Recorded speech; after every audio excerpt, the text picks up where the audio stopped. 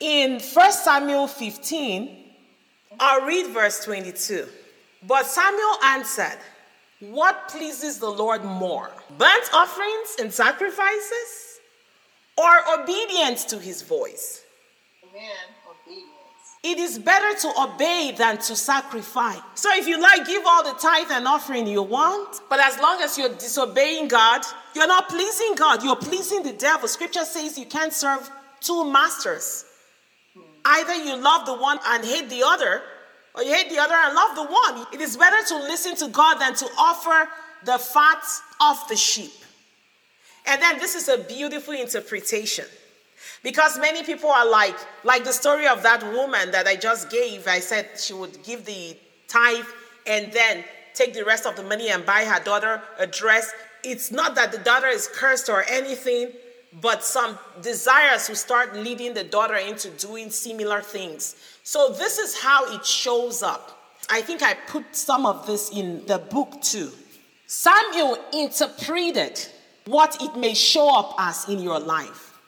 I have found some people who walk with the Lord very disobedient, very rebellious. You tell them a simple instruction, do this, and they will not listen. They will even get upset.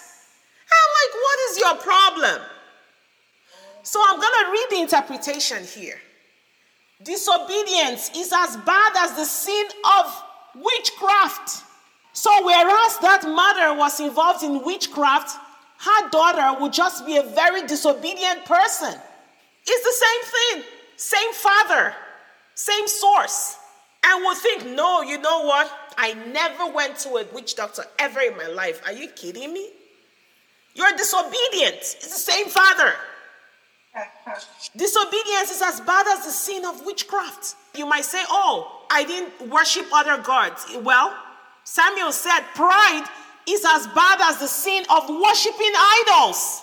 So when somebody is showing stubbornness, showing arrogance, being insubordinate, being presumptuous, well, there's idol worship in the bloodline. That is why I will not sit down and wait for Jesus Christ to come from heaven and remove the pride from me. No, I will take it to court and deal with it.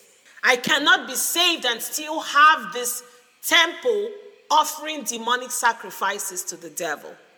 I cannot be saved and still saying that I'm of God when I'm really pleasing the devil. So true.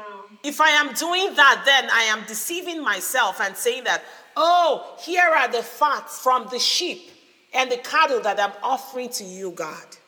Even though I disobeyed what you said, even though I go to church every time, even though I pray all the time, I fast, I speak in tongues, I cast out demons. That's why Jesus said, he'll say, depart from me, I do not know you. Wow. So Nadia, when it says, like my Bible says rebellion, what was the other word that you used? It says rebellion is as simple as witchcraft. What was the other word that you used instead of rebellion? Disobedience and rebellion are the same. Yeah. That's what you said. Yes. We'll take people to court and they will start insisting, being very rebellious, and I'll be like, my God, why are you here? You can't spend the whole day preaching to them that this rebellion you're showing is the same witchcraft that your father and mother were doing. How long will you take to begin to explain all of them to them? Go through all the scriptures just to get them to repent? And so it's interesting that you said that the pridefulness or whatever is what the same thing that your parents displayed. I remember having a conversation with you just like this week or last week about a situation where it's like when you find, that's why it's interesting to talk to either your maid or somebody and find out about their family. Yeah. Find out what's in the family line. It makes a lot of sense now. But a lot of people take pride in it. They say it's in the family, we're stubborn, that's who we are. Yeah. Hey, Joy, they obviously don't know this verse. It's true. Yeah. It is a very common thing that we say. And if you look back at the roots, you see that they are the same. That's why it's so funny how we Christians like to categorize sin. And I'm like, no, don't do it. Don't do it. Because Saul can rightly say here that, well, I did not do divination. I did not go to do witchcraft. But of course, if you keep reading 1 Samuel, didn't Saul eventually do it? Like for real? He went and consulted someone with a familiar. Yeah, he eventually did it. So that kind of, people can say all they want, well, I've never done this and that. Hey, you haven't finished living your life. Thank you. Right? You may not have done it yet, but that doesn't say you won't do it. Exactly. Yeah. And it may not be tomorrow. It may not be 2 days, but you got a long life to live. And you do it. It's kind of like when what was it, Peter denied, he said he would not deny Jesus. I would never deny you. And so he says, Peter, you'll deny me when the cock crows, before the cock crows 3 times. And sure enough, never say never unless you just really, So you can imagine if Saul actually had repented here, maybe he would have still been king. Yes, Maybe he wouldn't have had to end up going to a diviner, a witch later on. Maybe all of that wouldn't happen if he had just repented. Yes. So sometimes when you hear all these big leaders fall, it didn't just start. It's been there. You're like, how come this man is such a man of the word? He's so into the Lord. What happened? They were already engaging the demonic spirits. But because it was disobedience, because it was pride, they were like, oh, that's nothing. The point there and what's said here is you have rejected the Lord's command. Now he rejects you as king. Then Saul said to Samuel, I have sinned. When you stop there, you are like, okay, it's going to get good, right? He's like, I have sinned. You're like, oh, finally. He's acknowledging, he's repenting. I didn't obey the Lord's commands and your words. I was afraid of the people.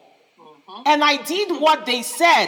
Isn't that a perfect case of identifying your sin and repenting? That was so perfect.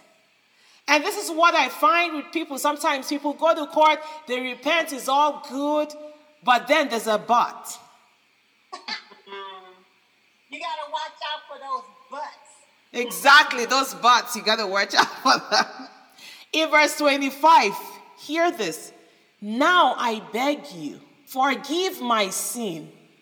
Come back with me so I may worship the Lord. That is when you think that person has been freed from the demon. You think that person is delivered, but then you still hear that voice of that spirit through the person. Why not stop at verse 24? Stay repenting. Because you're saying that you were afraid of the people.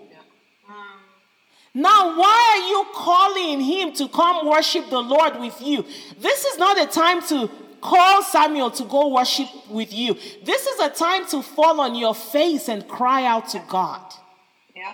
To deliver you so that you do not do this again. And this is the time to get that King Agag, kill him, and get all those animals and kill them.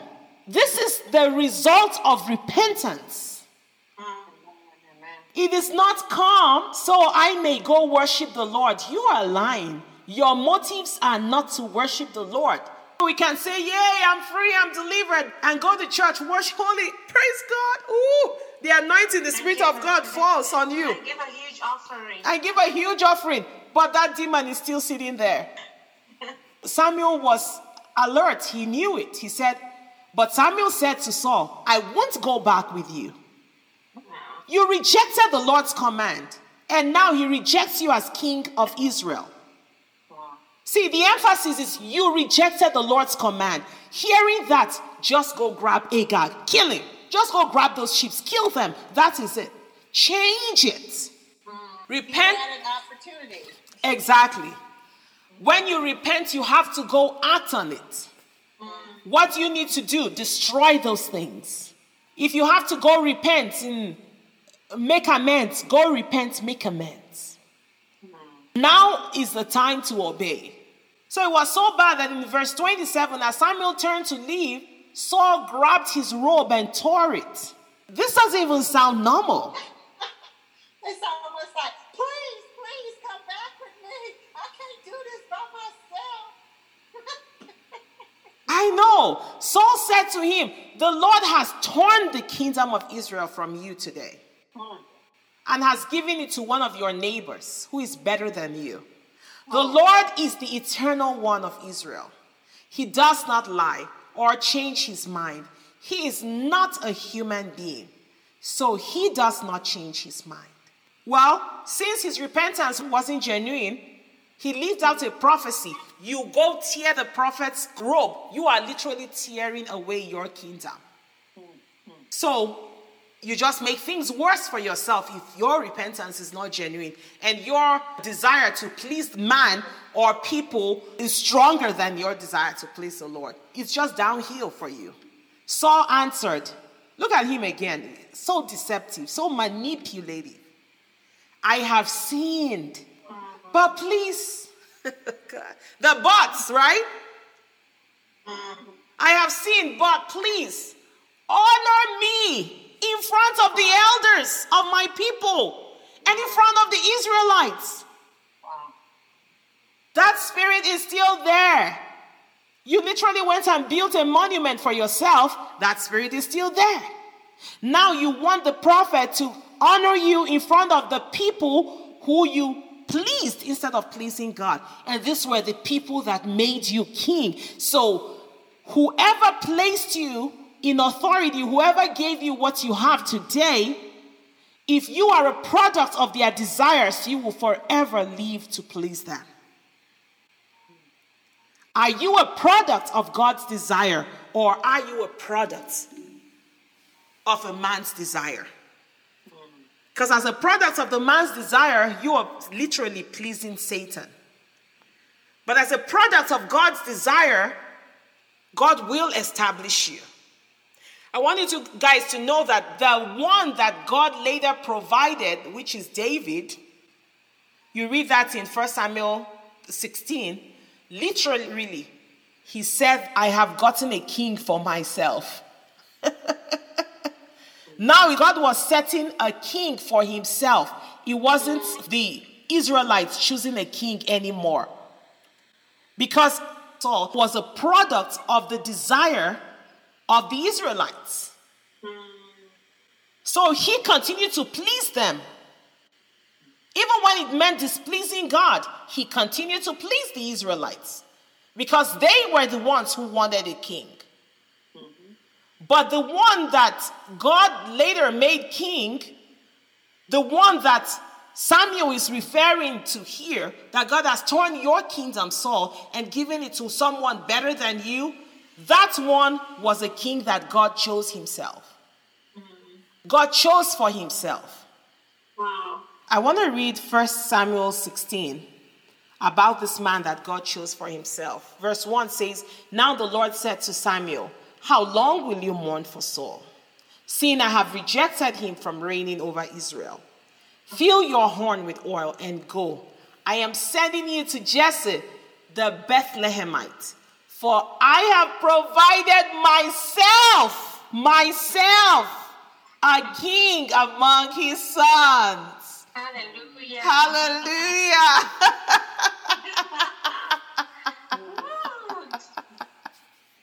Wow.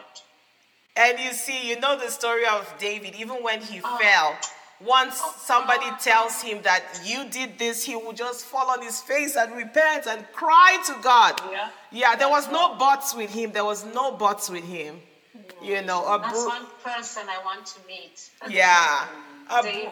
Exactly. Yeah.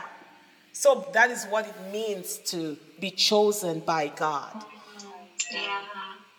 Become a friend of God, right? Yes. And to understand that you came here by God's desire to bring him pleasure, because he said that he wrote your name in the book of life. He said that before you were formed in your mother's womb, he knew you and called you to be what your calling is. He did that.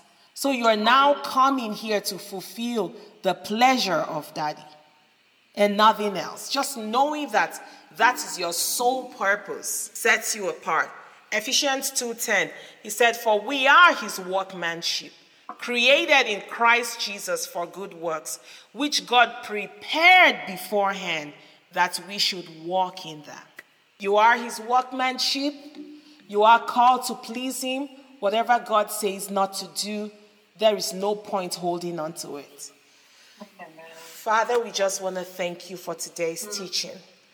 Thank you, Lord, because you're opening us up to understand how much you love us, that you are freeing us and taking us into promise. And our sweetness to obey you is for our good, so that all the enemy attacks, all the demonic attacks on our life will be purged out of our lives, so that all the legal grounds the enemy has to sit in and torment us will no longer exist anymore.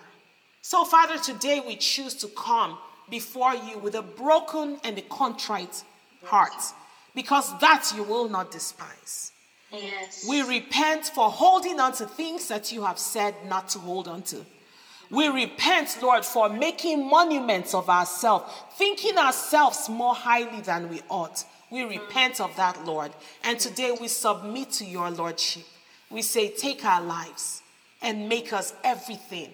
Make us this workmanship that has been prepared before time for your good works and for your purpose. In Jesus' mighty name we pray. Amen. I am so excited about my book, Spirit, Spirit, Spirit. God is amazing. I can go on and think about what the Lord has done so far.